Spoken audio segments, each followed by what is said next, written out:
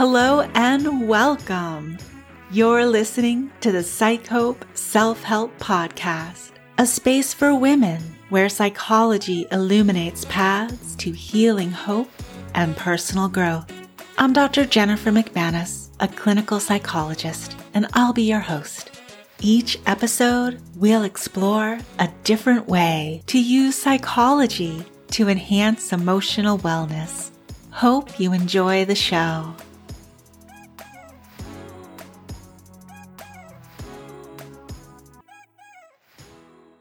Well, hello. It's episode 13. At the time that this episode goes live, it will officially be the winter solstice in the Northern Hemisphere where I happen to live. I have great respect for the symbolism of this day, the longest night of the year, which actually marks the return of the sun. I think of how this relates to my calling as a psychotherapist. It truly is a privilege to walk with people out of the darkness in which they may find themselves towards the rays of hope for the future. It's now an honor to expand that impact and reach even more people on healing journeys through the Self-Help Podcast. Right now, the podcast is doing daily quick tip episodes with 12 days of holiday stress relief.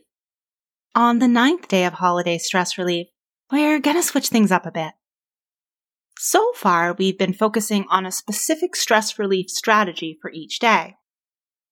Today, however, we're going to concentrate on a specific challenge, that of heightened stress around travel over the holidays, and explore a variety of strategies that can help with that specific source of holiday stress.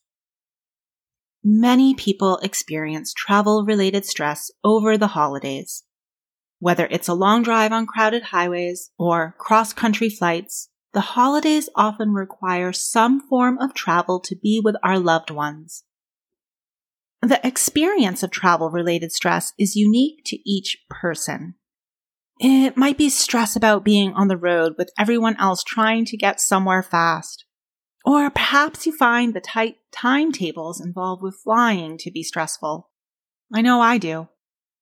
Since the pandemic, there have been extra sources of stress when traveling by plane, such as concerns about getting sick or the possibility of your flight being canceled due to staffing shortages. Now, despite all this, I have some good news for you. We've actually already explored some helpful strategies for this specific source of holiday stress earlier during the 12 days of holiday stress relief. Let's take the topic of day 2, for instance, time management, and apply it to holiday travel stress. When we feel like we're under a time crunch, it can make challenging and stressful situations even worse. So it's best to give ourselves buffers when it comes to holiday travel. For example, adding 20 to 30 minutes to your departure time for a long road trip can take some of the pressure off if you do hit some unexpected delays. Same for airline travel. Arriving to the airport early to clear security and get to your gate can make a big difference on your stress level. Those basic building blocks for helping us navigate difficult situations and emotions that we've already explored are also relevant when it comes to holiday travel stress. Making sure you've gotten enough sleep the night before and have taken care of your hydration and nutritional needs the day of can set you up for success on a day full of holiday travel. Some people find just the act of flying and driving to be stressful, and sometimes even anxiety-provoking.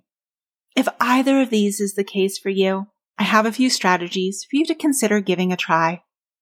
For the first approach I'm going to share, it's best to start it well in advance of the scheduled flight or planned road trip.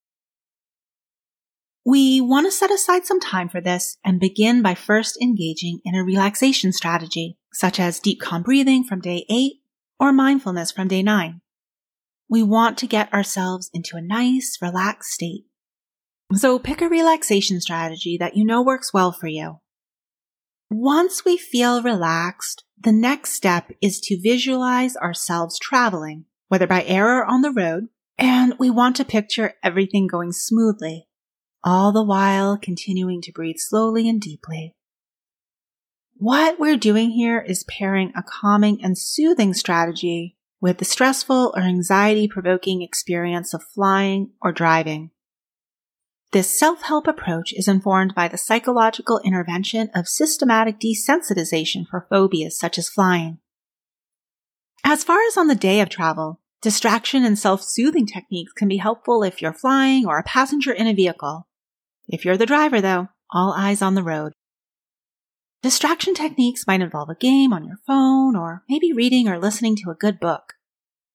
Self-soothing options might involve listening to music, playing with a fidget-type object, or mindfully eating a reasonably sized portion of a favorite tasty snack.